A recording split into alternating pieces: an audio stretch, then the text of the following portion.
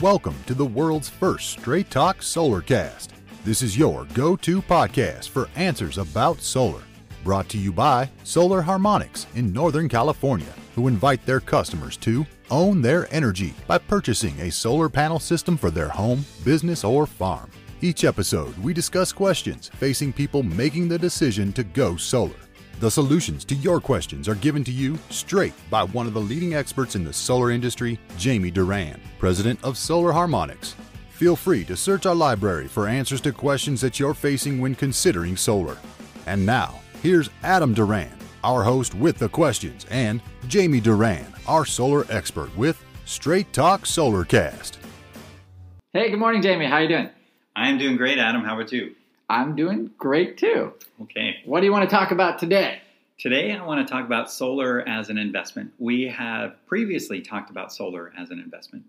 What I wanted to expand on a little bit more is why solar makes so much sense for people who are even considering getting ready to retire. So lots of times, people think about moving out of their house when they're retiring. So I'm going to set that aside and let's just assume that someone is, they're in their home, they're going to stay in their home for the next 30 to 40 years. Say they're in their 40s or their 50s. Let's just say their electricity bill is around $300 a month. That's me. Okay. All right. Bring it on. All right. How can I make some money? This is relevant. So, it's, in life, it's not just in solar, it's not about what you make, it's what you keep. And so all the time, whenever you meet with a financial planner or do any of the financial calculators for retirement, they're asking you, how much do you think you need to have coming in on a monthly basis to meet your monthly bills? Well, then from there, they build your portfolio and here's how much you need to start saving in order to accumulate that much wealth. So what I did was kind of work backwards. And I said, for this couple or this family that has a $300 a month PG&E bill, and not even taking into account what PG&E will look like in 10 years, 20 years, 30 years. If they went solar today, how much wealth would they need to accumulate in order to produce income to offset that $300 a month? Okay, so for example, let's just say I wanted to have my investments produce $5,000 a month. How much would I need to accumulate in order to produce $5,000 a month of after-tax money, not even before-tax money? So I kind of ran that example backwards. Any guesses on what you think, how much money you would have to have in your retirement accounts to produce, at let's just say 6% interest rate, to produce $300 a month to pay for your PG&E? What, $500,000? You would spend $500,000 to save $300 a month? I hope not. I Okay. don't know. Well, you're wrong. And it's $660,000 you need to accumulate. I am totally wrong. Can you? Well, it was pretty close, actually, Yeah. but you had no idea. No, shot in the dark. But can you imagine? You have to accumulate Wow.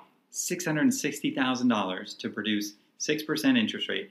That interest then gets taxed. So solar, comparatively, let's just say you put it, for that $300 system or $300 a month system, let's just round numbers. I mean, let's just say it costs $30,000 and it knocks out that $300 a month bill.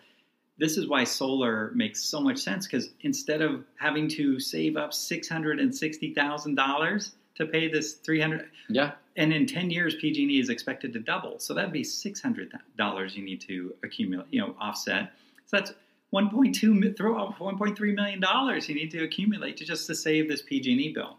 So I hope that's making sense. Maybe I will post something on the website to kind of show, but it's really it's a massive amount of money that you need to accumulate to pay a bill that you can eliminate today and eliminate for the next 25, 30 years. And then again, if solar panels are guaranteed to produce a minimum of 80% of their original value after 25 years. The solar panels that were produced in the 70s are still producing at 70% of their original values. So even after 30 years, most solar panel systems will be producing at 70, 80%. So it's still knocking out a huge part of that bill. So going solar, for anyone who's considering retiring, ever is really, it's an absolute no-brainer. So whether it's, right now we say if somebody has an electricity bill, a PG&E bill in particular, California, we have the second highest utility rates in the country next to Hawaii. But if somebody has a $100 a month PG&E bill, in 10 years that they can expect that to be $200 a month. So just like in retirement, if we can offset that now and knock out that bill, that means that $660,000 they don't need to add to their retirement, or they could use that for something else. But it is really kind of a reverse engineering the retirement calculation and saying how much do you really need if you go solar. So I know it's a lot of numbers, it's a lot of running around, but it is something that I believe every single financial planner, every single stockbroker, every single mutual fund person should be pounding and saying you need to go solar if you are thinking about retiring. Well, for me, I think of it just as if I give my money to PG&E, that just goes up into the air. Great, I had lights. It doesn't give me any physical thing. It's not investing in anything. It's just money that's going out completely. Absolutely, so it is.